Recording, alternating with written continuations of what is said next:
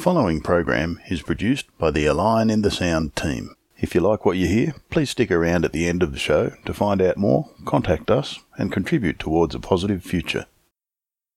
I'm sure we've all had moments when we're feeling particularly disgruntled with our politicians and legislators and thought or said that kids could do a better job of running our government. This week's guest has taken that notion very much to heart, putting into practice a program that gives youth the opportunity to pitch their proposals to members of the Legislative Assembly.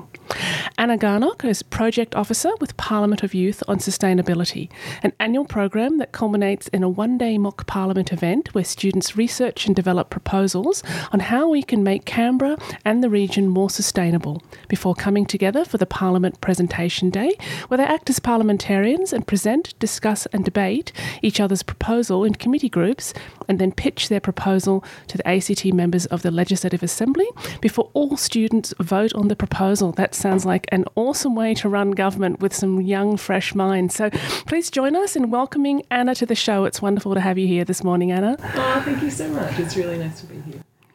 So, Anna, perhaps we could start with a little bit about what is a Parliament of Youth? Like, I know there's Parliaments of Youth all over the world. There's some very active ones in India at the moment.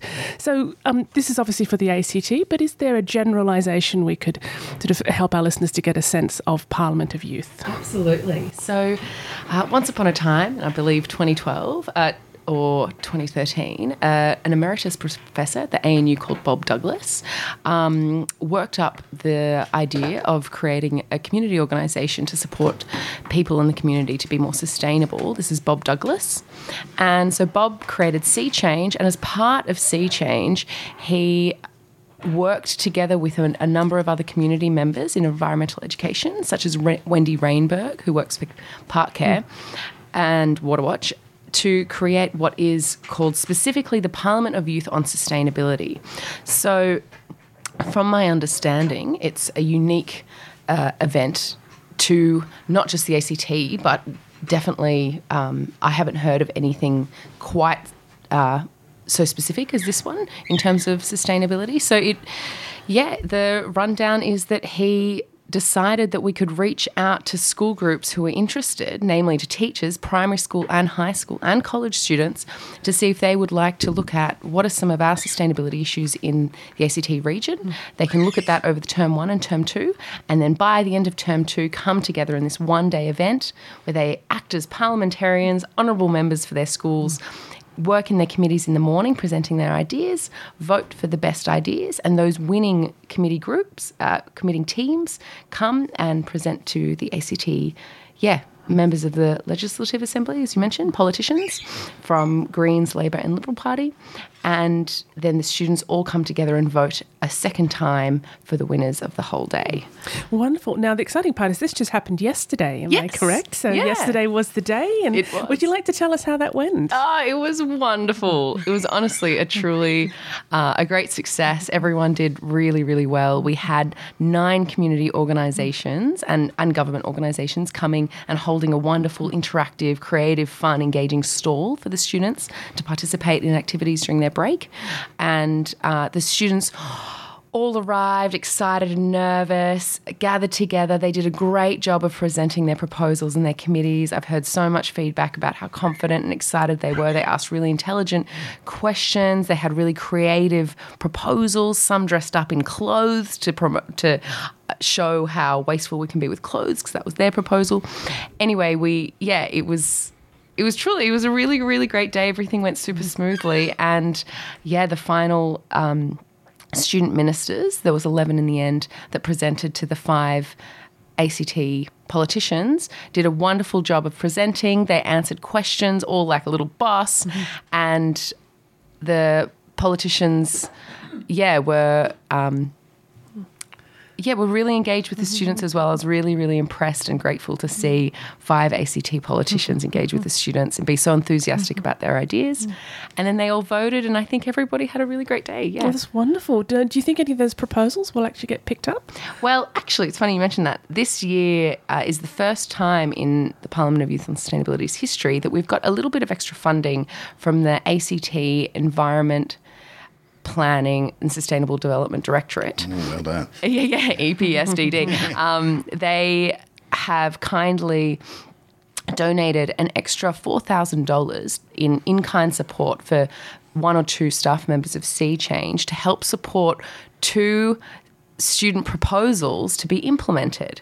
So yes, there are definitely going to be 2 proposals that will be implemented. Whether or not the schools decide to implement some of the proposals themselves into their own school environment, that would be wonderful to see, and I really hope that happens as well. Oh, that's brilliant. Now, what surprised me is the age range of the Youth Parliament. Like, I think it starts quite young. Could you give us a sense of the age range of the kids that were there yesterday? Yeah, we had students as young as 5 and students as old as 18 attending. So quite a huge range. Yeah. Oh, that's amazing. So hopefully these are going to be our future leaders. I think so, yeah. From kindergarten to year 12, this is the next generation of sustainable leaders. Yeah. Yeah, right. So, I mean, there's a concept out there, you've got racism and sexism. There's a concept called childism where kids are just told what to do, basically, and they have to go and do it because they're a kid. What do you think of that concept and how this might sort of help to sort of get kids a little bit more respect, I suppose? Yeah, I haven't heard of the term childism. As a child living in an adult's body, I can identify as having experienced childism. I think this is one of the many ways that is really great at flipping that on its head, where the child and the teenager, the young adults as well, empowered to be the ones talking and answering questions versus listening and being passive learners and being told what to do. It flips that completely. This event is completely student-led. There were 30 student facilitators from year 11 and 12 from St Mary MacKillop College and Canberra College that literally ran the whole day. They were the speakers, they were the photographers, they were the videographers, they were the facilitators, they were general assistants. So it was completely driven by them, and all the students participating were the only ones asking questions. They were the only ones voting. So us adults, teachers, anybody else, we had to shut our mouths and just give the floor completely to the students. So I think, this is it could be a really effective way of giving students a voice and having them have their say versus being passive learners. And actually, I was really blown away at how bright and engaged and clever and creative some of the students were, both in their proposals and their questioning. It goes to show that I think the younger generation is really quite switched on and so much more literate with issues of sustainability than I certainly was. So I think, we have to include youth as being part of all of our solutions towards creating a better world in every way, shape and form. And engaging in this way where they feel like their voices matter and they do have something to say empowers that, because it's giving them the faith and that we believe in them versus the thinking that we're wiser and better and smarter because we're older, which isn't always the case at all. Well, I think we saw that was the origin of Greta Thunberg, right? She said, you're actually getting it wrong. So there's another voice here to talk about it. Exactly. Mary Graham, an elder from the Kombu Mary people up Gold Coast sort of area. She tells a story, which I'm sure I'll butcher, but I'll tell it anyway, that basically in that culture, you're recognised more for what you know and how you behave rather than how old you are. So, it's perfectly common and perfectly all right for you to be a 60-year-old teenager in that culture, and you'll just be treated socially as though you're a teenager. So it's interesting. Some people are a bit older than their years and others are younger. Yeah. Different way of looking at it, isn't it? Is age but a concept? Well, not entirely. Not entirely. No, it's very real. But if we wanted to get esoteric, we could talk about old souls. Right? Yeah. And I think irrespective of where you're at in your maturity, if that's what we're referring to, I think it doesn't matter because we all can be stronger in some areas. I'm very immature when it comes to science knowledge, for example, and maybe stronger in other skill sets. And, we all have strengths and weaknesses or areas where we can grow. And I think that the beauty of this is students can come for all their different reasons and they'll all get out of it something unique for themselves. Some might actually find the public speaking really quite intimidating, so they come into themselves a little bit more. Or others have had all of these thoughts, but they feel confined in a school space where they can't share it. So that might be really empowering to actually feel like I'm going to debate and ask questions and I've got things to say. Or others might just love getting to know other people and having that teamwork and sense of collaboration in both a group and then working together. So I think it's I think it's having these type of events where we get young people to speak up and we hear them and we welcome them and we create a platform for them to shine is really important at bringing out all of their strengths and helping them develop all of their areas where they could grow and just making them feel like they're at the forefront and the centre of this and that their voices aren't lost. And being heard, I think, is a big part of that too. When you're truly heard, it changes your perception on things. Yeah, it does. What's that You're old right. saying? Power is a measure of your ability to help your community or influence your community. Yeah. Yeah. Yep. And I think going off being heard, there's many different scripts in maybe more Eastern or Buddhist type thinking of the biggest gift we can give another person is our attention. Is to it them. listening? Yeah. Is listening. Yeah. It is. It's a form of love in and of itself because I am putting all my views and my thoughts aside and I'm like, I want to hear you. Was that piece of being present with the person that you're listening to as Yeah. well, right? I think we could probably put a few of our pollies through this program. That might be really good for them. Our adult pollies should be going through this program. Yeah, well, it's interesting you say that. So we were aware that we have all been modelled a certain type of communication in politics, and I think it's a real shame. I've been to Senate Estimates Live in the Australian Parliament House, and quite frankly, I find it really disgusting and immature how there's so much shaming, literally using the word shame. There's rolling of eyes, there's slouching on a seat, looking the other way, scrolling on your phone when the opposition is talking. It's really quite the opposite of respectful and open and seeking to understand another point of view. It's dissing it and it's stuck on your own view and it's completely closed with narrow vision of your political views and shunning out the others. So I think it's not at all conducive to collaboration, which is why the Parliament of Youth, we had 4 rules and all of them centred around respect. Essentially, they were that we can have different views and we can share that and that's okay and we can welcome that. We can explore that and go there and seek to understand it and question it and then question our own and see if there are some points that we can all work together on this. So I think that's another big part of what we're trying to do with Parliament of Youth is to show that we can have conversations and differ in our opinions and not be respectful or arrogant or shaming about it. And that's why I said I think a few of the pollies should be running through this program. Yeah. Yeah. But that's the thing, if you set the culture right, and then you don't create accountability for the behaviour within that culture, human nature, I think, tends to default sometimes to a place of lower emotional intelligence. And, this is what we could be changing. We could be creating this culture of respect, this culture of listening. Yes. And I'm sure there's so many people who've gone through all of the stresses of 2020 and 2021 that haven't felt listened to, that haven't felt heard.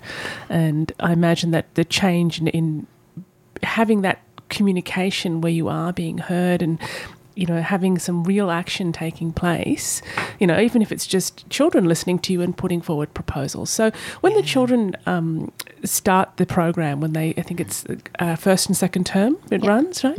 Now, do they decide what groups they're going to get into? It's like how do they partner up? How do they determine how they're going to actually develop their proposals? Yeah, great question. So it's all very dependent on a combo of things: the teacher's initiative, the age, what team they're part of and why they're participating.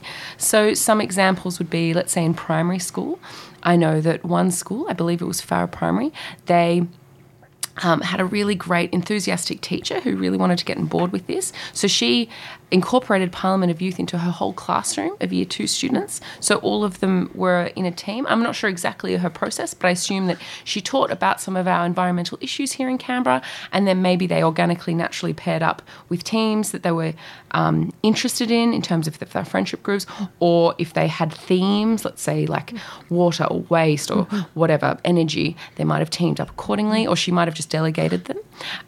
Another example is, this tends to be a bit older students in primary school. They might be part of either a student leadership group or a sustainability club. And so they'll be doing this already on their own as volunteers to help better their school. And then a teacher, potentially the coordinator of the Student Leadership Club or Sustainability Club, might say, hey, this great initiative, would you guys be interested? And then on their own back, they'll say, yeah, we will. Look, there's 10 of us, we'll split into 2 teams, or there's 4 of us interested. Then they might get together once a week at lunchtime on a Friday and talk about it.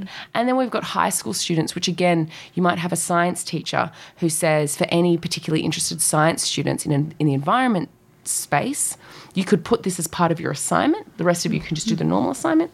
That's an option. Or year 11 and 12 students might hear about it, not even get the teachers' information about it and say, I want to do this. I'm a really driven 17-year-old and I care a lot about sustainability. So I'm on my own accord, in my own time, going to come up with my own proposal. So there's a number of different ways. But for the most part, no students are made to do this. It's not a compulsory event. Definitely no teachers are. It comes down to teachers thinking it's a good thing and or students thinking it's a good thing and worthwhile, and they do it off their own bat in their own time. That's wonderful. Yeah. Yeah, I did have something clever to say there, but it's all gone. A bit like our Story of my computer life. system today. Yes. So when the kids come up with these proposals, like most people who get into politics, they're usually choosing to align themselves with a party that represents their core values. Yeah. When some of that's questionable, but for the most part. So I'm guessing the kids, because it is the Parliament of Youth on Sustainability, a lot of their values are around environmental sustainability. So do they tend to pitch towards any particular political party, or is it just to the Legislative Assembly in general? Great question. No, it feels like it's a completely bipartisan event in that students are pitching their idea, and if they ever mention government, they just say ACT government. I didn't hear one iteration of political bias in any of the presentations yesterday, and I'm not even sure if some of the younger children know about which party they're a bit more aligned with. Maybe they've heard their parents' views, so they might be more aligned with that. And, you know, the older students might be more aware and more aligned in their personal views. I'm not sure. But no, for the most part, it's just they're seen as politicians representing the ACT government within their respective parties, and we pitch to them. And in other years, we have had panel members that have been made up of academics or people in the community, the commissioner in the Office of the Commissioner of Sustainability and Environment and ACT. We've had a number of different stakeholders, but this year we decided to go with just politicians. So yeah, the students are more generally pitching their great idea about what we can collectively do, or the government can do, or both, versus to a party. Brilliant. Yeah. So I think out of the website it says the goal of the Parliament is to engage and empower young people to imagine and help create a more sustainable future for Canberra and the region. And I'm wondering if Parliament is really a good model for these kids to be following. It doesn't seem to be doing a particularly good job at the moment.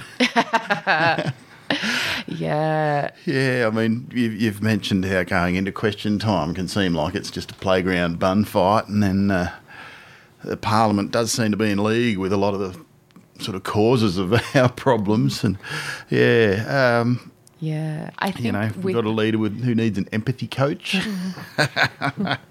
Can we really afford to continue this long engagement we've had with Parliament? Or maybe are the kids offered a choice, I suppose is what I'm asking, to find a different way to develop their ideas, say through community or cooperative business or Parliament?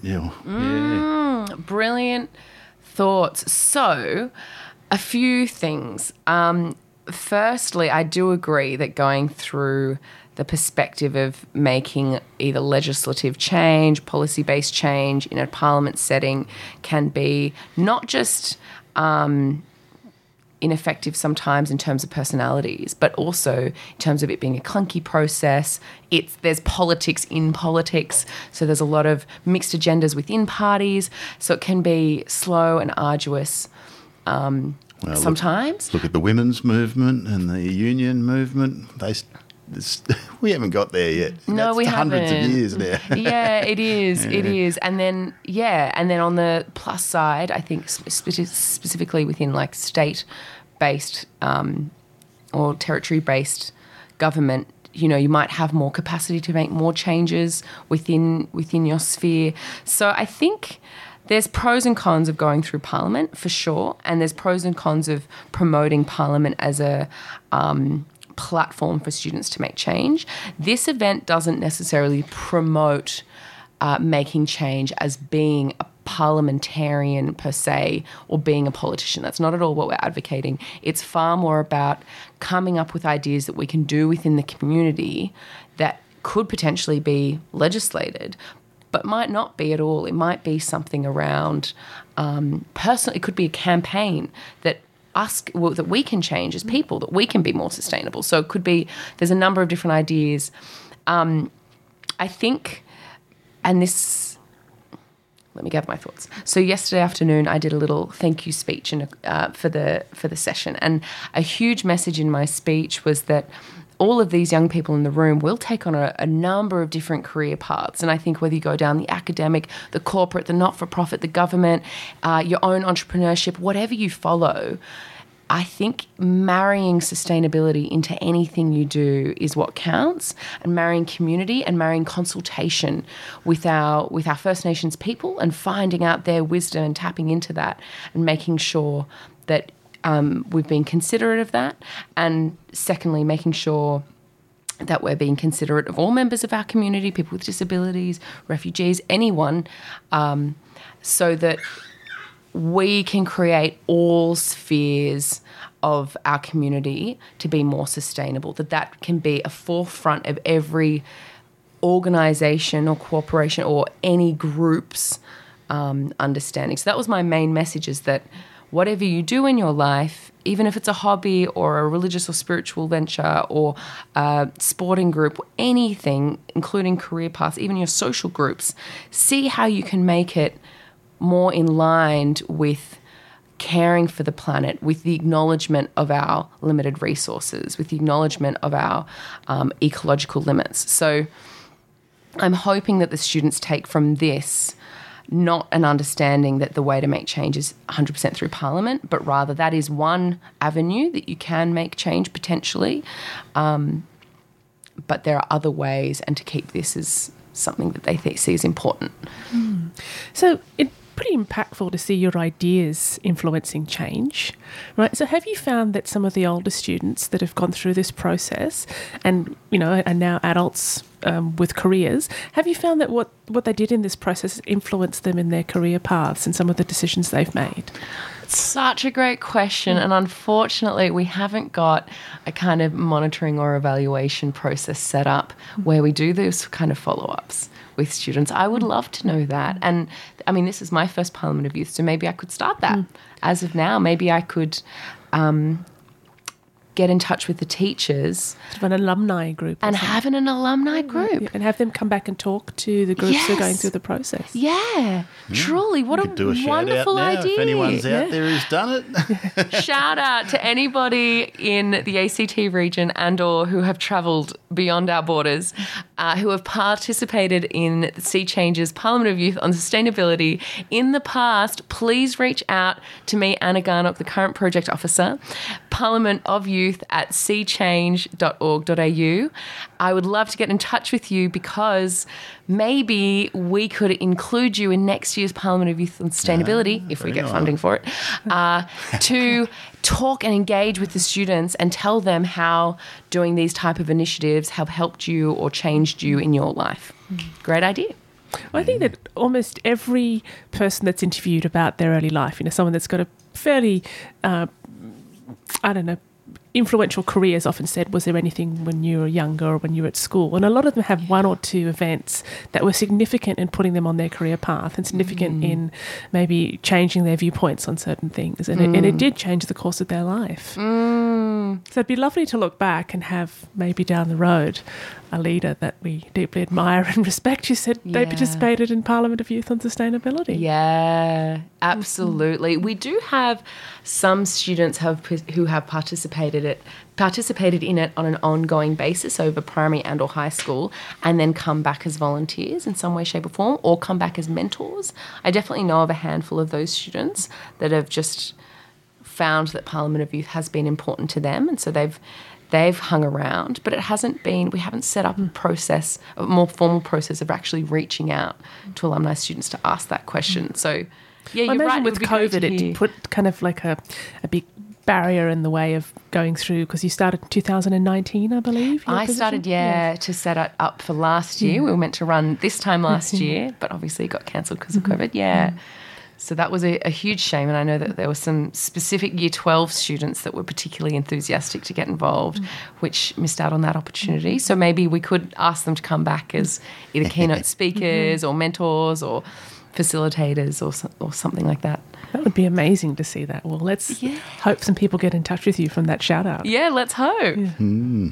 Well, what are some of the ideas that you've seen come through? Oh, we've had such a great range of ideas. So I've seen come through anywhere from, in fact, I've got the program right here. I got you guys one as well, if you're at all interested in looking at it. Because in this program, so this is a program for yesterday's event, we've got our 5 committee groups. So we had a purple committee group, which was kindergarten to year 3. We had 2 committee groups from year 4 to 6, which was orange and yellow. We had 1 committee group, green, from year 7 to 9, and 1 blue from year 10 to 12. So that totaled 142 students from around, I think it was around 20 schools max. It might have even been 15. And, looking through the program now, we've had ones that care for bees, so doing initiatives to grow more native plants and things in schools and in the community to help promote native bee colonies. We've had one group think about how we could make Canberrans think about where they think about the consumption of animal products and try to go 2 days a week without meat. I know we've got meat-free Mondays, but encouraging that in the school space, at the canteens, so that young people are more aware about plant-based eating, which is great for the health of their bodies, great for the health of the planet, and great for animal well-being. We've had ideas about birds thriving on animal land. We've had ideas about vegetation and open spaces, an app to help track where our native animal flora and fauna is, so that students can have an app and walk around anywhere, let's say around a bushland, and identify different species and know what their roots are, what they do, what these plants do, and what these native animals are, and what they mean to potentially Ngunnawal or Ngambri people. For So example. that might also track where the animals are too, and give you an idea of, because when you're trying to map the flora and fauna and how it's being impacted by various things, then you've got all these kids out there who are able to say, look, we haven't seen any Swift parrots in Canberra. Well, we just saw some at the nature reserve out here. Exactly. Imagine all these students with these young people with these apps tracking. They're all little ecologists in action, which, is wonderful, because then I think, as David Attenborough always advocates, you can't care about something without experiencing or developing an understanding of an appreciation for the very thing. So we can't be pro-sustainability if we don't actually have a connection with nature itself. So, that's a really cool idea. I like the difference in that one, where normally you'd get an app and you take a picture of a leaf and it'll spit out a Latin name at you, which doesn't mean anything. No. But this one is putting it in a context. Absolutely. And they could work with Aboriginal land management workers down at, let's say, Tidbinbilla Nature Reserve or Parks ACT to develop this more, historical, social, beautiful Aboriginal cultural perspectives on these plants and how they've helped people, but then also, married with the Western understanding of their ecological purposes. Nice one. That is a good idea. Yeah, there was great. There was so many. There was one about beating pests and helping native birds. There was one about loss of trees and replanting microforests. There was, planting bamboo. Waste isn't wasted until we waste it. Getting some cool, different resources for recycling. There was enhancing photosynthesis in trees, different waste bins, different energy resource saving, infrastructure projects, incentivizing public transport, because I think the presenter said that public transport makes up 4% of us use buses and 2% of us cycle. The rest of us using cars on ACT. So transport emissions is our biggest source of emissions here. Lots on waste, because we still waste so much. The ACT region our carbon footprint is 9 times that of what it should be to be sustainable, or wasting 9 times and using resources 9 times more. Well, when I listened to the 2015 video of people, it was 5 times. Right. Well, we're on the rise. Gosh. Yeah. Make Mum proud. That's right. Yeah, there was a really great number of different things. I'd love to later talk about our winners as well, with their standout proposals. So which proposals were the chosen ones to present? Right, okay, the chosen ones to present we had 11 in total. From kindergarten to year 3, we had the Canberra Kids Composting Company from Radford College, which is this really great initiative to promote young people in schools to compost. So they'd collect all of their organic matter, they'd compost it, they'd let it break down, use it as part of their fertilisation and regrow more plants. So Did Brooke come along and help them with that? No, she didn't. But when she read the proposal, she was very excited about it. The second kindergarten to year 3 proposal that presented to the ministers was helping birds thrive on Ngunnawal land. So they spoke about all sorts of different things that they could do to help birds thrive, such as whether it be, I've forgotten the word, but those boxes that you put birds in. The nesting boxes? Nesting boxes, yeah. And having certain foods and grain and whatnot to help support their growth, and right environments, growing more of their native land for them to thrive in. The 4 proposals from year 4 to year 6 was Bag a Month by Radford College, which is the idea that for 3 weeks of the month, our grocery stores don't have any bags. So you rock up and you don't have a bag. Sorry, you're either holding it or you're doing trips back and forth. Or use a box if you have one, or bring your bags that you know are stacked away in a cupboard at home that you keep forgetting to bring, so you keep rebuying new ones. And the idea is that we've transitioned from plastic bags for the most part to our green shopping bags, but we are still leaving them at home and buying more and more and more. And if we forget them or we're feeling a bit cheap, we just buy a plastic bag anyway. So there hasn't been a huge cultural shift where we've actually had to bring our own bags. Because there's no consequences. So it's a brilliant idea to make this cultural change that we have to be more responsible. How many times do you think when you've forgotten your bag and you're having to hand carry your groceries, in 3 or 4 trips to the car, you think you'll forget your bag next time? Exactly. Never. Yeah. You'll make a point of having a bunch in your car at all times. How many times have I said I'll do that and I haven't? So I'm the perfect example of, someone who needs that. That's a great idea. I love that one. Yeah, it was a really great idea. The second one in that age group was Beat the Pests Back to the West and Help Out Our Native Birds, which was the one.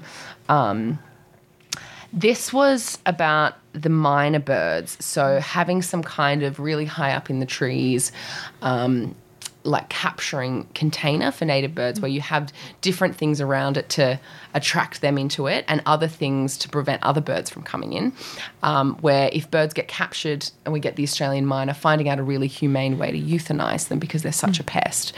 So that was their idea. Eco Kids for Ngunnawal Country, fantastic idea about having a certification for cafes in the ACT by Eco Kids where they've got 10 criteria to mark off, and if they get at least 5 of them, they get this certification that they can mark framed on their wall to show that we ticked the Eco Kids Ngunnawal Country certification. And the 10 criteria included things like, is your takeaway, are you using, biodegradable takeaway containers? Are you composting? Are you growing your own food? Or are you at least sourcing local food that's seasonal? Are you getting organic food? So food miles. Have you got solar? Have you got water tanks? Any of these things. They've got a bunch of different things, and they've reached out to Aboriginal organisations already to make sure that, it's in line with their views as well. So that could be a really cool thing for cafes to have, it's a win-win where the cafes feel proud that they're supporting young people with their great idea, and they've got a certification, which is great for, people coming in to be like, yeah, you got the tick, and it could spread around Canberra. And great for the kids to feel like they're making a certification, actually, you know? Yeah. The fourth idea from that age group was Recyclo-Pick. So this is an app to reduce Canberra's waste, and it's teed up with scanning barcodes, and I think it was a QR code as well. But it's basically, if I have this bottle and I want to throw it out, and I don't know, where does the lid go? Does the bottle go into the bin, but the lid gets recycled or the other way around? Basically, you scan it and it can tell you straight away. So it's just a really quick way of understanding where your waste goes, because a lot of us get very confused with all the many types of plastic out there. And I just saw someone post on one of the Canberra groups on Facebook about they weren't sure what went in the green waste bin. Yeah. So we're talking about green cuttings. I would say, can I Yeah. put recyclable plastics in the green waste bin, biodegradable plastics? And Just so- read the lid. Yeah, but this was the thing. There was confusion around that. And Yeah. English is a second language and they're just not sure. Right? Yeah, exactly. And to be fair, it is confusing because the green bins, I know there's plans for eventually we're going to, once this pilot goes through in the ACT, we're going to put all of our organic waste in there. Even, I think it's meat scraps, you know, so eventually it is So gonna- food waste as food well, waste, yeah. food waste, Rather, yeah. not just garden waste. Not just garden waste, not just, grass clippings and whatnot. So I can see, even as English is my native language, it could be confusing if you just weren't told yet. Well, if we were doing it properly, if you listen to people like Jerry Gillespie from the Zero Waste Institute, they're saying that we should really be having a whole heap of different bins and separate our stuff at source. Yeah. And now that's just going to get more and more tricky. And, you know, some of the anal Scandinavian countries can do it, but us Aussies, we just had a barbecue, mate. Okay, I'll have to give Canada a plug where I lived for 25 years. So they actually had a recycling depot in a place where I lived. There was no curbside pickup, so everybody drove to the recycling depot, and there was something like 30 or 40 different bins, and they had staff on all the time to help you way. put things in the right bin. No way. And they were separating the different types of plastics according to hardness and whether they were brittle plastics or soft plastics, whether they were Ziploc bags with the little zip bit at the top. Yep.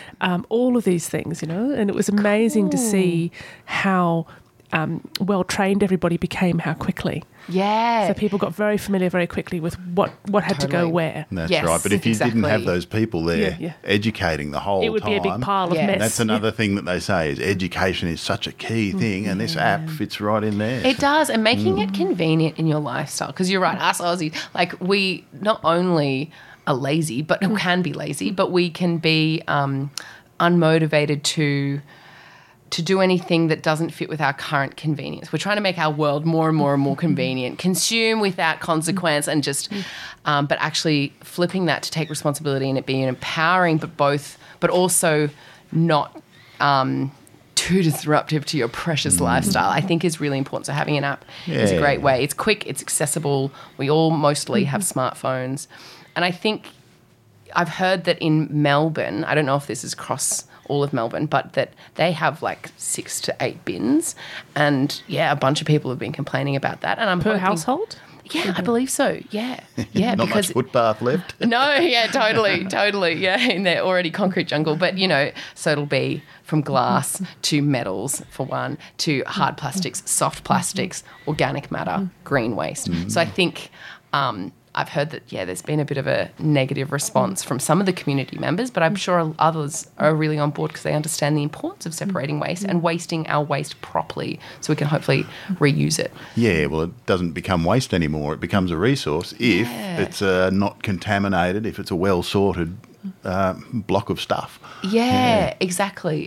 My friend who is a journalist for SBS at The Feed, she was telling me about a great story that she recently did on some researchers, I think maybe at the Sydney Uni or at some uni in New South Wales, who are finally finding ways in which we can actually reuse plastic to a point that all the parts are reused, so it can actually be a circular type economy system of plastic, so that eventually we shouldn't have to recreate any plastic, which is really exciting research that's finally underway, that's seeing plastic not as the devil.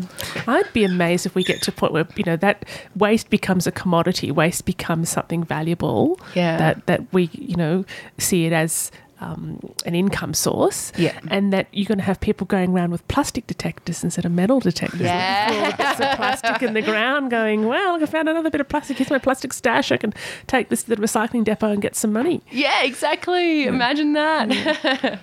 Yeah, that would be really cool.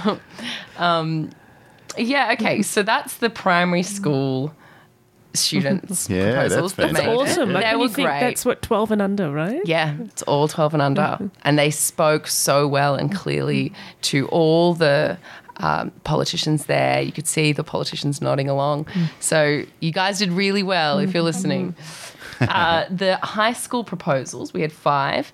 From 7 to 9, we had 3. So year 7 to 9, that is. The first one was called Waste to Food, which I'm going to be totally honest with you. I can't 100% remember what this proposal was about because I wasn't in their committee. So I didn't actually get to hear their full proposal.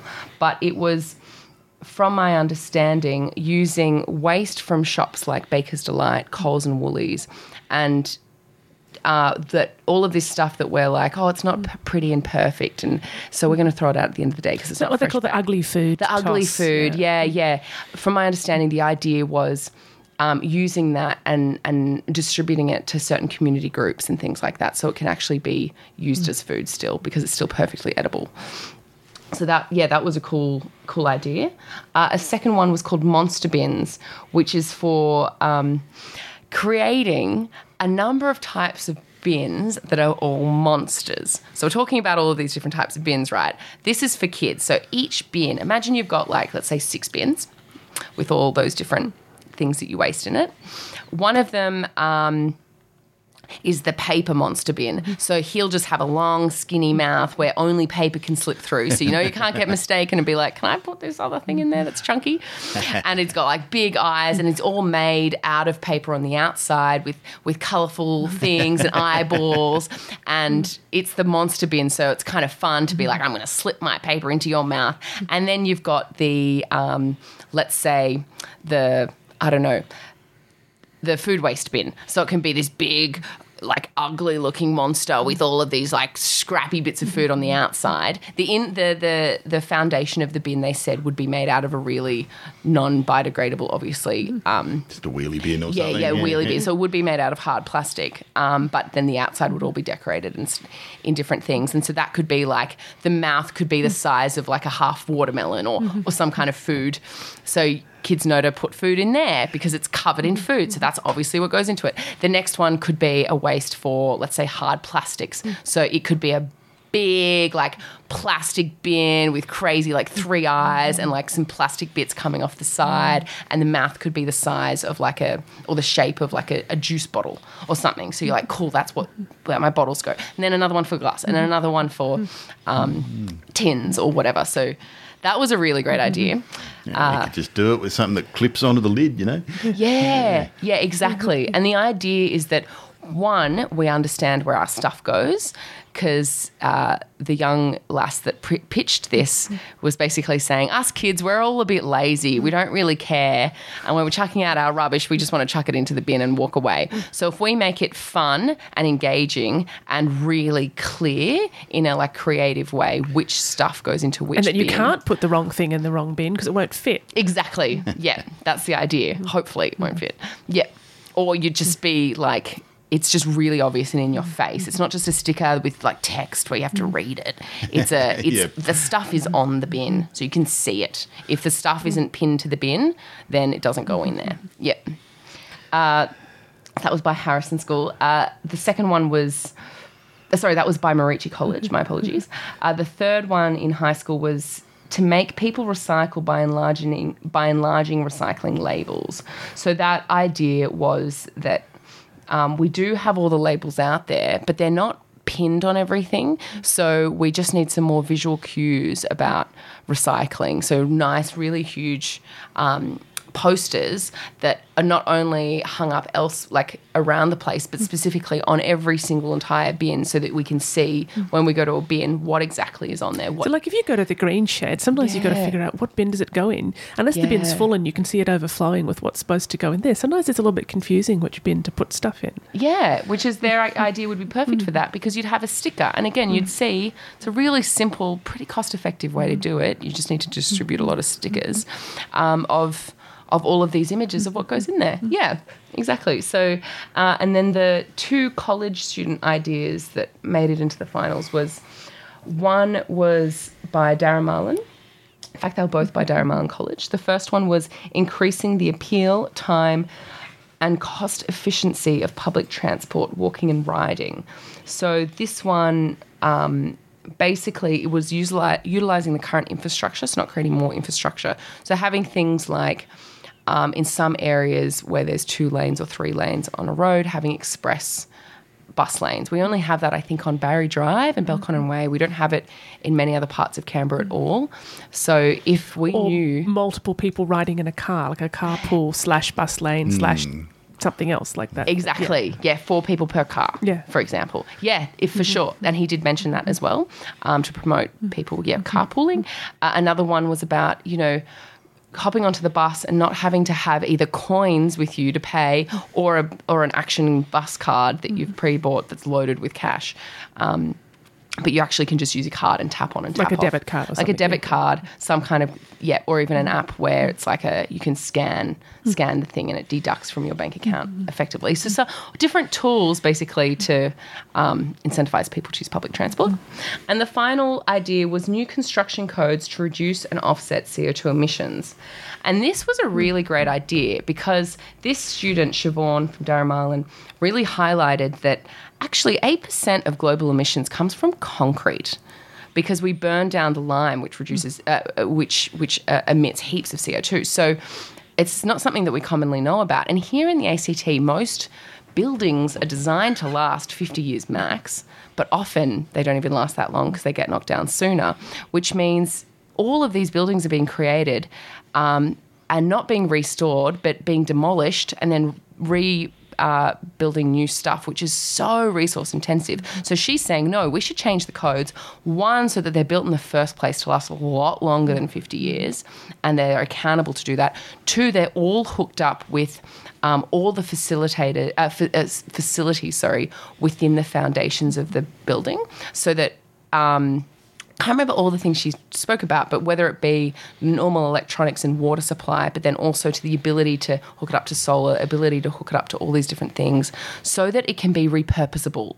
So if the government buys it they want to have a new department of whatever the hell, and then they're like, after 10 years, it's a new government, and they're like, no, we want to get rid of that building and we no longer want that department, it can be repurposed into a school or an apartment buildings for houses or anything so that it can be...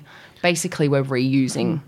Well, there's a very good example of that in the Legislative Assembly. They've just built a brand new Legislative Assembly building. Have they? Right. So I don't know. Did you present that building yesterday? No. So it's next to the old one. Right. We were at the ANU. Oh, okay. Yeah. Right. So currently just next to the Canberra Theatre, there's the original Legislative Assembly building. And I think it was last month they were moving into the new building, which is the tall one next to it.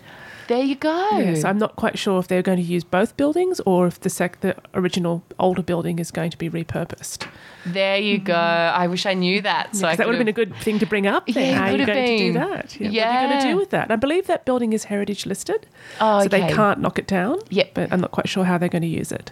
Yeah, and I guess, we can see that heritage listing is so important for, if nothing else, I know there's a lot of social factors to heritage listing, but in terms of resource use for buildings, it's a really great example of how all of these buildings actually can be kept for a long period of time. We've got long heritage listed buildings that have been here for a long time. More than 100 years, up to 200 years old are these buildings. And because they're listed, we can't do anything. It goes to show that actually a strong, sturdy... The Heritage Council, or was it the Heritage? Oh, yeah, a well-built building. A well-built building doesn't need to get rebuilt. It doesn't need to. And a lot of the buildings don't need to get rebuilt. We just have this Crazy to put inbuilt obsolescence into something that's such a big embodiment of energy. Well, Exactly. this is a subject we're going to be talking a lot about next week, Scotty, with the right to repair. Yeah, There's that's the Repair right. Summit in Australia, and it's all about the right to repair and how important it is to create products that are repairable. Yes. And again, it could have then a cultural shift of thinking about that with all of our things, from our personal clothing and belongings to just, in general, cars, phones. Like we just... Oh, tech especially. Tech is I believe huge. Jo Clay has recently started a recycling project too. So was she one of the people that Right. attended yesterday? She was a special guest. Yes. She was in the I audience. thought that'd be right up her alley. She's got a 10-year-old who's very much, like I said, that voice of wisdom coming out of the mouth of right. babes. So I wonder if her child participated in the Parliament of Youth yesterday, potentially. Yeah.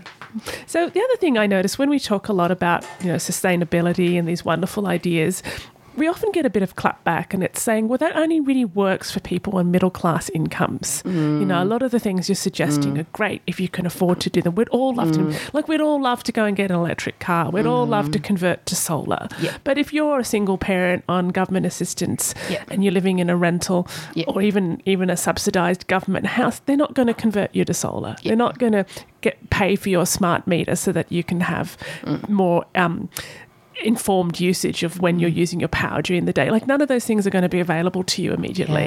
Yeah. So this is, I think, an area that I would love to see the kids touch on at some point. Is how can we put forward proposals that apply to people of all income levels and people who would really have the willingness to do something but not the resources. Yeah, and that's a really, really great point. And how earlier I mentioned, we encourage students to ask questions about have you consulted with Aboriginal workers in that space here in the community? We have a long list of things to cross-check, and a huge one is accessibility. Accessibility to the community that aren't for the most part in Canberra, pretty comfortable financially, pretty privileged, pretty well off, and pretty able to do those things. So I think we could put a greater emphasis on that, but I've definitely flagged it with every teacher. It's in the teacher resources as here are some things for students to cross-check when going through their proposal. And one of the big one is accessible. Is this accessible for all different groups of people? And a huge one is those who aren't financially able to do that. And so they have barriers to participation or things like that. Exactly. Barriers to participation or somewhat already vulnerable and disadvantaged, so that this is extra work that they might not have access to. Yeah, so that is something that all the students should be cross-checking before they do their proposals. And, these are some of the questions that students would ask.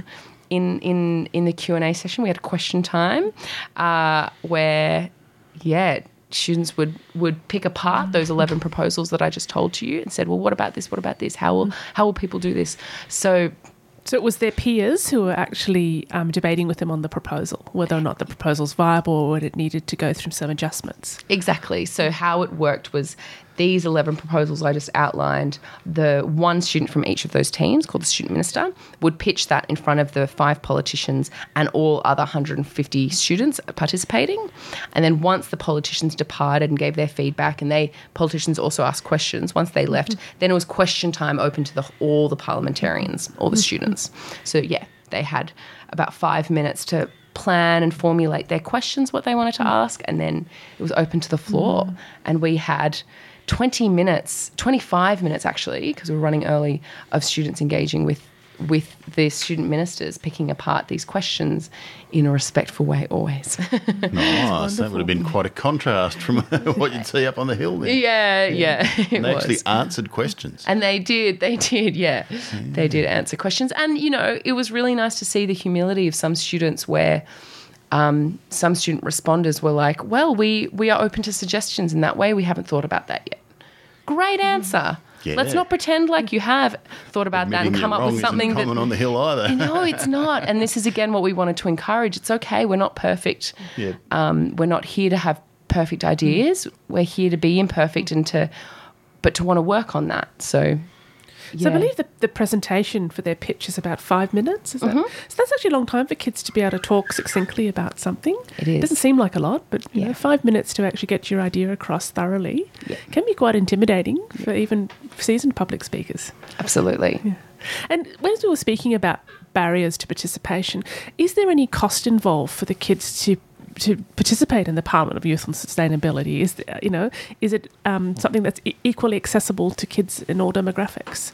Like absolutely, kids who maybe English isn't their first language, or there's other issues that might make it a little bit more difficult for their confidence levels. Yeah, for sure. So 2 parts. Cost-wise, it's a completely free initiative. Parliament, See Change get their funding. We try to seek funding from the ACT government, namely the Education Department and the Environment Directorate, but also from other institutions. We were also last year generously donated a small sum of money by Sue. Oh my gosh. Just give me 1 second. The lovely Sue, yes. Lovely Sue. She was so lovely. So we get our funding accordingly. Sue Salthouse, she was the 2020 ACT Senior Australian of the Year. And this money essentially goes to... Is that the nurse? Was that the nurse? She might have been. She was the Tiwi Islands? Was that the nurse? No. I'm not too sure. Oh, well, she might have been this year's Senior Australian of the Year.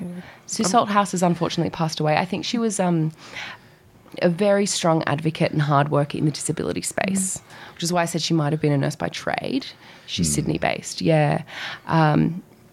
But, so cost-wise, that funding that we get from those directorates and otherwise goes towards, namely, my salary, which is part-time, 10 hours a week over a 9-month period, and printing a whole bunch of resources on recycled paper, of course, from Officeworks, and a couple of other things, such as if we need to get microphone hire or buy some fruit for some catering for the students, but they bring their own lunch anyway.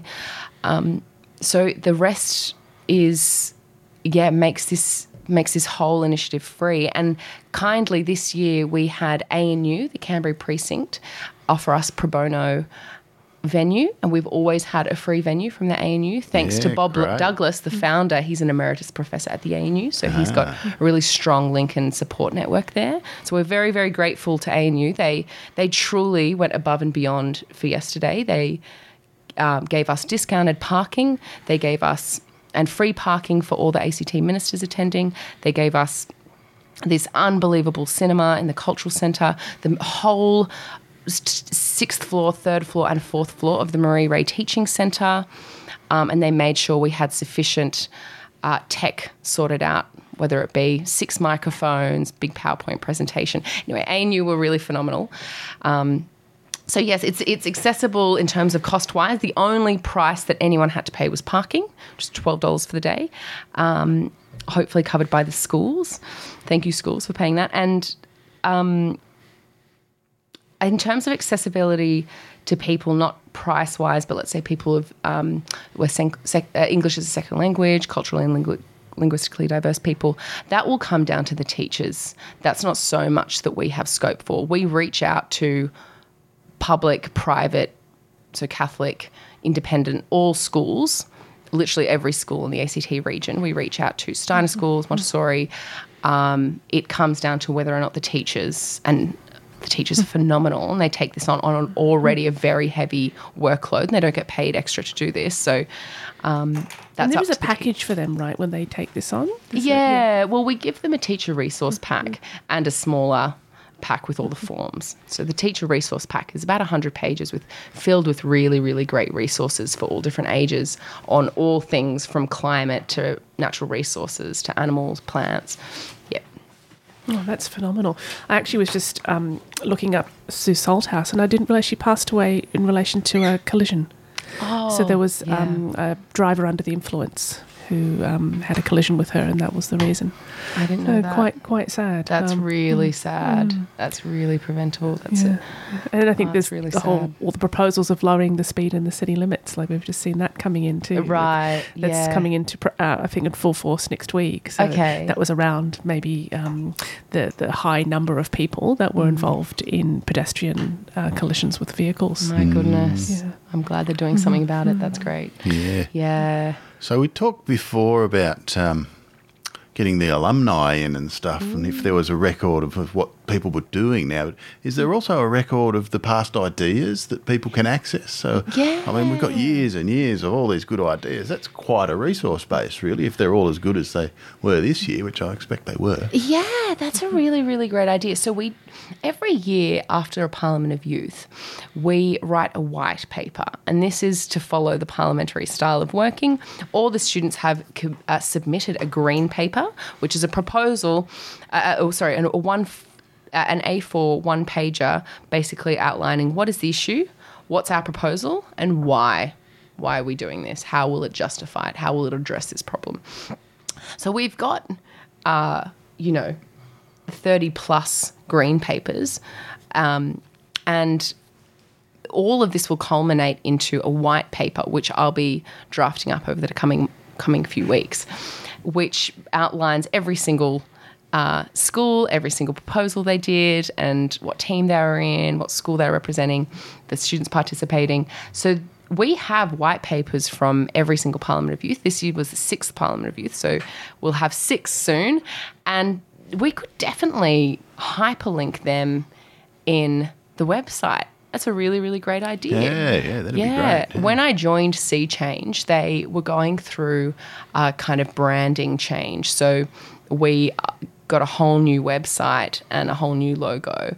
And in that time, the old website was folded and it was really hard to access what was on the old website. So I don't know what's been lost or not, but we definitely, I'm sure through our files, we'll have all the white papers saved 100%. So more good feedback, Scotty. Thank you. I'll add that on the to-do list. I was actually just noticing that Jo Clay's been following our little show today. Oh, has she? Yeah. I always check to see if there's any questions coming in. Right, okay. Thank you kindly, Jo Clay, for attending yesterday. Lovely. So, Scotty's got some great ideas about what we could do in the future with this. So are there any immediate actions that are taken after you've done the presentation? So yesterday was the big day, the build-up, all the preparation. What happens now? Do the kids just go back to their normal curriculum, or do they get to implement some of the things that they've proposed? What's sort of the next step along the way? The next step. So, great question. So, as I mentioned, we'll be doing a white paper, which we'll be presenting to all the ACT members of the Legislative Assembly. And also, we've got 2 proposals that I mentioned earlier we have this funding for from EPSDD. And the 2 proposals that will be being implemented is one from primary school, which is the Eco Kids for Ngunnawal Country. That was the proposal I mentioned earlier, which was this great certifications that cafes can have if they tick off at least 5 of their 10 outlined criteria to have the certification.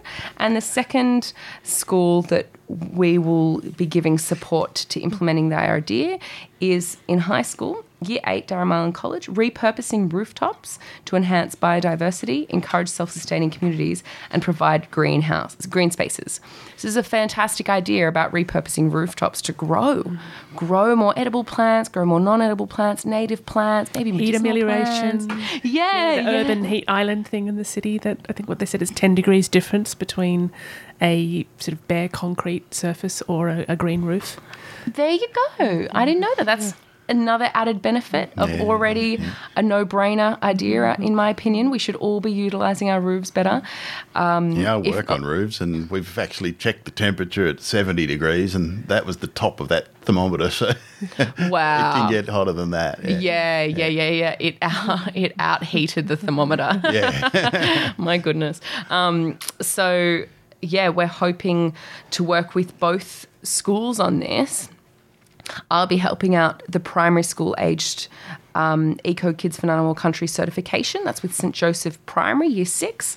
And that will be in-kind support, developing a project plan for them, all of their outcomes, all of the variables they need to consider, monitoring and evaluation, the design work, the consultation with cafes and community, other stakeholders.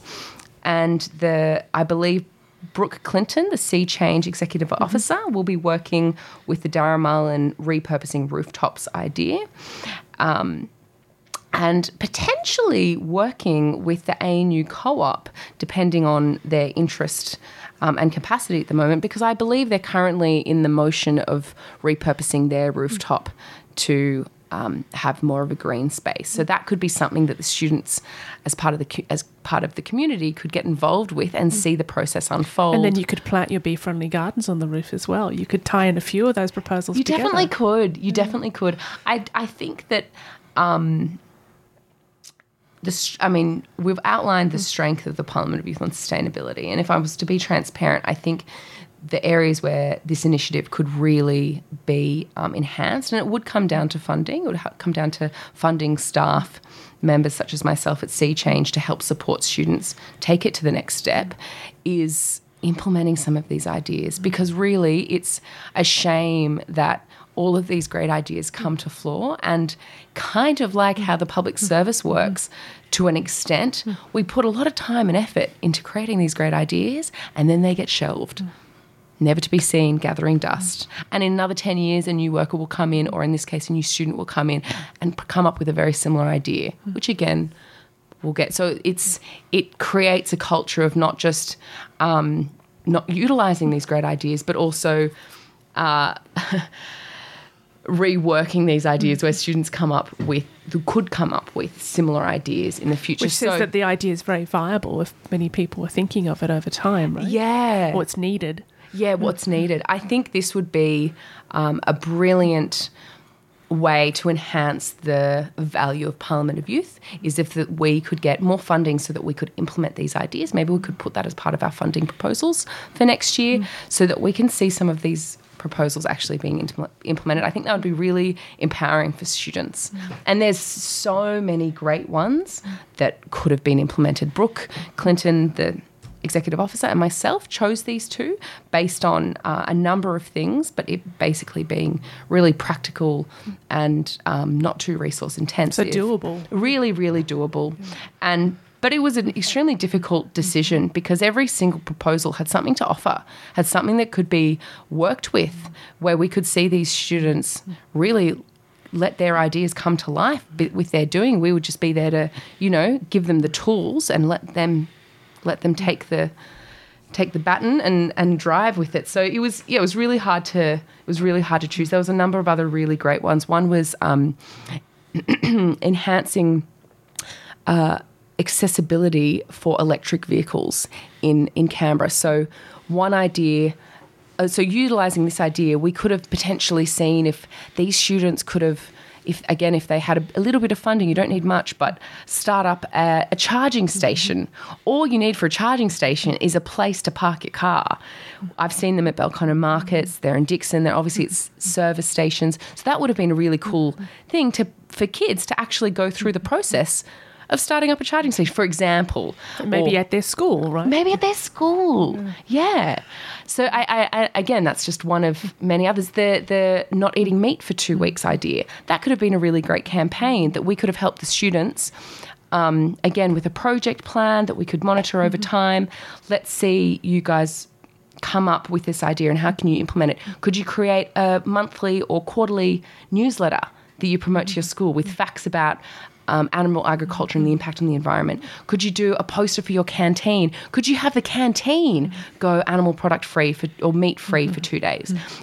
There's a lot of scope with a lot of these ideas. So I would love to see the Parliament of Youth on Sustainability in general grow to become something that really engages with the students more to implement their ideas. Yeah.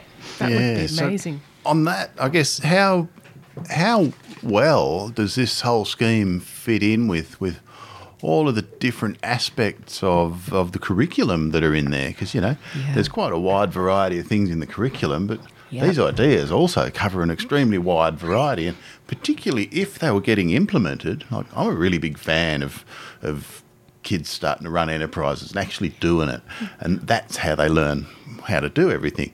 If the school was to sort of do one or two of these things, or each school was to actually try and support it and get the kids to get into it, what areas of the curriculum would they be ticking off? There must be lots. Yeah, there's a lot. So this is, again, what I love about Parliament of Youth on Sustainability is you don't have to be in one particular subject to run this initiative or have one particular strength. You could do this initiative through your art class and come up with a really great, again, campaign. You could, in English, science, definitely.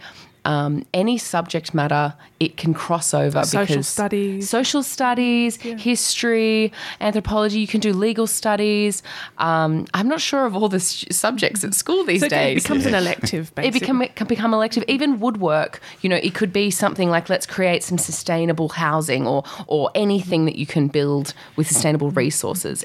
Like quite literally any subject matter, you can weave sustainability into it and come up with an idea from that sphere. In terms of the curriculum, so the Australian curriculum has 3 priorities that it wants all teachers to implement and pepper into their teaching as much as possible. One of them is sustainability, and another one is Indigenous knowledge. So this year's Parliament of Youth on Sustainability, the theme was, what's one action we can take to thrive on Ngunnawal country? So that's really marrying the two ideas of we are on Ngunnawal land, we have huge legacy and custodianship of ecological practice that's been really sound and sustainable for 65,000 years plus. As far as we know, it could be a lot longer. So there's amazing knowledge and practice there that we can draw from and really learn from. And implement and go more back to these roots of sustainable practice. We've seen it now with the bushfires and the lack of backburning that we do down in the southern part of this continent. So I think, in terms of the curriculum, we try for teachers to implement this in any which way they see possible, depending on what they're teaching or how they'd like to. But it can be definitely put across different subject matters. And that's a big piece because, on all aspects of government-based decision-making, we don't find a lot of implementation on promises, right? This is the classic thing at election time. All this will happen and then, no, it doesn't. Yeah. Or it happens very slowly or in part. Yeah. And I was just talking to Scotty last night and we were just chatting about the poor folks up in the Dandenongs who got hit by that storm. And they're in a situation, they said, look, we were promised after the bushfires that they were going to put essential services underground. Didn't happen. So what's happened? They've knocked out all their essential services again. No way. Yeah, so they're looking at 3 weeks without power. No way. Yeah. Right. So, people who lucky enough to have a generator, that's what they're using. But in the middle of winter, a half destroyed house, and you've got no services, no clean drinking water, no power, nothing. And they've been told 3 weeks approximately to restore it. Oh my goodness! And even that 3 weeks could blow over to more. That would be. Yeah. And look at the weather. Yeah. The weather system we just had from the cyclone, right, pushing down. So I mean, all those things. Just as as what you said. When you don't see that follow through, when the kids don't see the follow through, they kind of lose interest, right? Yeah. They put all that work in and nothing happens, and they need to see the outcomes. They need to have that evidence. Yeah, big time. But I don't know if we can put all of that on the government. We need to take some responsibility for doing things too. It's the trick is to how do we start that as an idea in society and as something that we just do normally. Oh, that's a good idea. Let's do it. Yeah. And this is where I think community and government can be really well matched because government have in ACT we're pretty amazing. We are on 100% renewable energy. We are working towards zero net emissions by 2045. We are doing great things. In this little territory that is driven by intelligent, progressive people in Parliament. And from the community perspective, we do have co-ops, we do have collectives, we do have, different organisations really working hard to do the more grassroots kind of processes. And then we've got schools who are implementing different sustainable actions within their schools. So I think, combining the two is important and really promoting that to students to understand that there is space for government and important and need for government to make big legislative changes. So, and following up on what they promise communities, especially post natural disaster crises and emergencies. And then also for us in the community to know that we have a voice and we have capacity to do more in our community as well. And so another part of being involved in Parliament Youth on Sustainability, of course, is people who would like to volunteer to assist in the process. Yes. So that might be your alumni, that might be people who are part of the family of the kids or members of the community. So what's involved in becoming a volunteer to participate? Great question. So it depends on what role you take. What is involved in becoming a volunteer on the day as a student facilitator is showing interest to your potential leader within year 11 and 12. And I have worked with Canberra College and St Mary MacKillop College since March, basically. A number of students, almost 30 in total, have put up their hand to say, yes, I'll help out on Parliament of Youth this year. So that's great. So I've reached out to them, given them all their roles that they've asked for, mostly. So we've had the 2 speakers, the 2 photographers, the 2 videographers, and all of these great facilitators and general helpers, excuse my voice. And basically I met with them for an information and training session at their schools earlier this month, the beginning of the month, and then a couple of weeks later we met at ANU so they could see the venue and go in more detail through their role and what's involved in the day. I give them all a really in-depth running sheet. They highlight their roles and any other resources they need for the day. They've got a whole guide here with everything they need to know. We talk about what is facilitation, why is it important. I've been busy. How can we be great facilitators? What's an example of good facilitation? What's poor facilitation? How can we empower these students? Then they do mock role plays in the schools. So they're really well practiced and prepared for the day, and they shone. That was a big thing for me, to hand over this baton where I know so intimately what they're meant to do. And they've been busy doing exams. Students are have a lot on their plate at the moment, especially in Year 12. And handing over that baton and just hoping that the day would unfold smoothly was empowering as well for me to be like, actually, look how capable they are. Yeah, I don't need to hold their hand. In fact, often they'd come to me with great suggestions. Hey, Anna, have you thought about this? Hey, Anna, can we do this instead? You haven't put this down. I'm like, good thinking. Yes, let's do that. Brains trust. Yeah. And then the other volunteer we had was a keynote speaker, which was Aveen Crimmins. She was the ACT 2020 Young Environmentalist of the Year. She volunteered her time to do a fabulous keynote speech for 5 minutes to the students where she really leveled with them. She's young. She'd be really young, early 20s, if not still a teenager. And she's been heavily involved with the School Strike for Climate on a local and national level.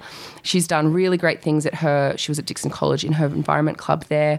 So she's this really driven young lass who spoke really well to all the students there. So she volunteered her time. And then we had 5 sustainability experts, all either students or in the field, who were in each committee that were just there as a bit of a fact check or if an info check or any kind of extra assistance that the committees needed. If there were students making claims about there's one greenhouse gas emission in the world and it's this, they could just pipe up and be like, you're right, CO2 is a greenhouse gas emission. There's also other ones like methane and nitrous oxide, whatever. So they were really helpful at supporting us. We had Rowan Humphrey, who's a renewable energy systems engineer student at University of Newcastle. We had Jenna, who's a Fenner at the Fenner School of Biology at ANU doing her PhD in threatened native species. We had Aveen Crimmins, the keynote speaker I just mentioned. We had Vivian Pearce, who's the president of the Australian Association for Environmental Education, the ACT chapter. And we had Wendy Rainberg, who's this wonderful woman, former teacher. She helped create the Parliament of Youth on Sustainability. She was not a co-founder of Sea Change, but she co-founded this initiative. And she's a very active member of different initiatives in Canberra. So they all volunteered their time as sustainability experts.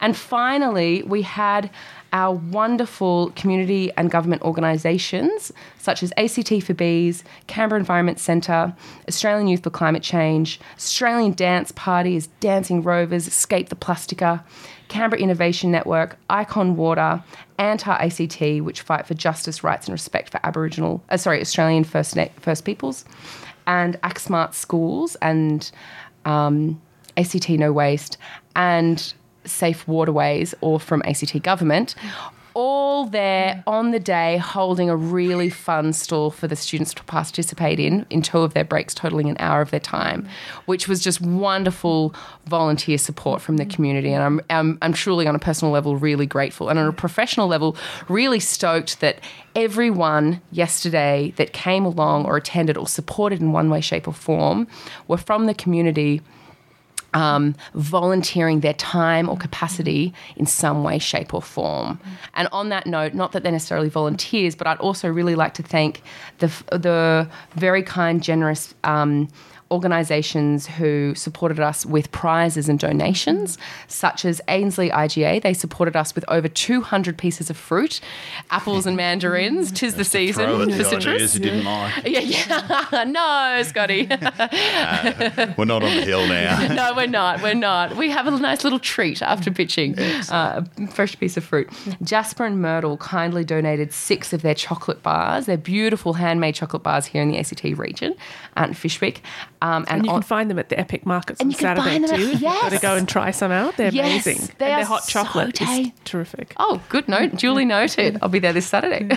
Also, Cook Shops kindly donated a further 11 of their chocolate bars.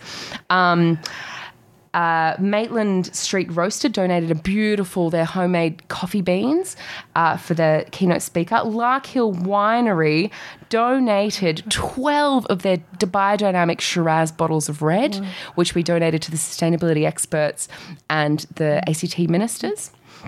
And the cafe at the Botanic Gardens, Poppy? Pollen, thank you. Yeah. They've also donated a voucher, which unfortunately we're a bit late to pick up, so we couldn't use, but we're still very grateful for their generosity. Oh, that's amazing. And I know that you said you are starting fundraising for next year, so if anyone's listening with deep pockets and they would like to make a donation, who should they contact you?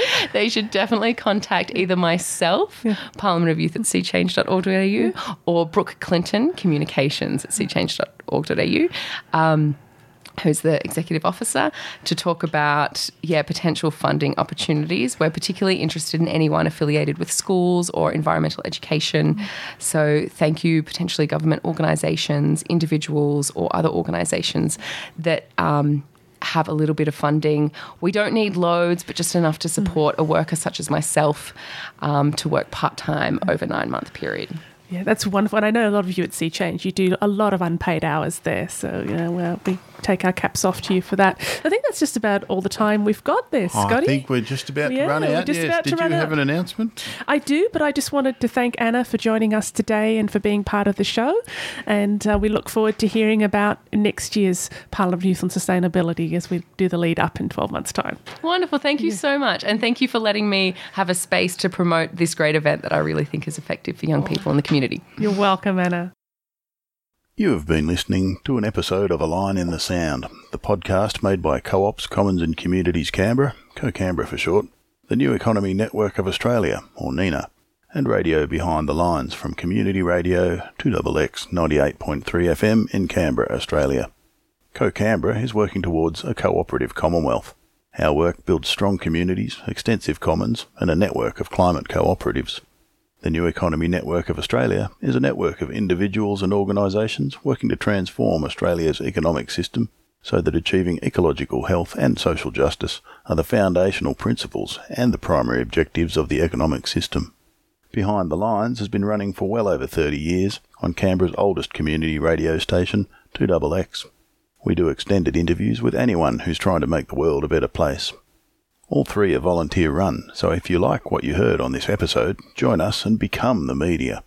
To join up with the New Economy Network of Australia, sign up at neweconomy.org.au. To help out with Behind the Lines, or to help our editing team finish off a mountain of good Australian New Economy info, which includes editing training, contact us at behindthelines98.3@gmail.com. and see 2xxfm.org.au, where you can subscribe, donate and volunteer to Australia's only alternative voice, community radio. If you're not in Canberra, there's definitely one near you. To help out with Co-Canberra, contact us at info@cocanberra.org.au. That's COCANBERRA.org.au. Or come along to our monthly meetups, which we share with NENA Canberra Regional Hub, where we explore any and all aspects of the new economy. Find out what we're up to at cocanberra.org.au. And finally, if you want to help fund me, Scotty, to go full-time with this and lots of other related work, look up Liberapay, LIBERAPAY, and search for Community-Supported Scotty. From there, you can find out about all my other projects and donate to help create a new, appropriate economy. Thanks.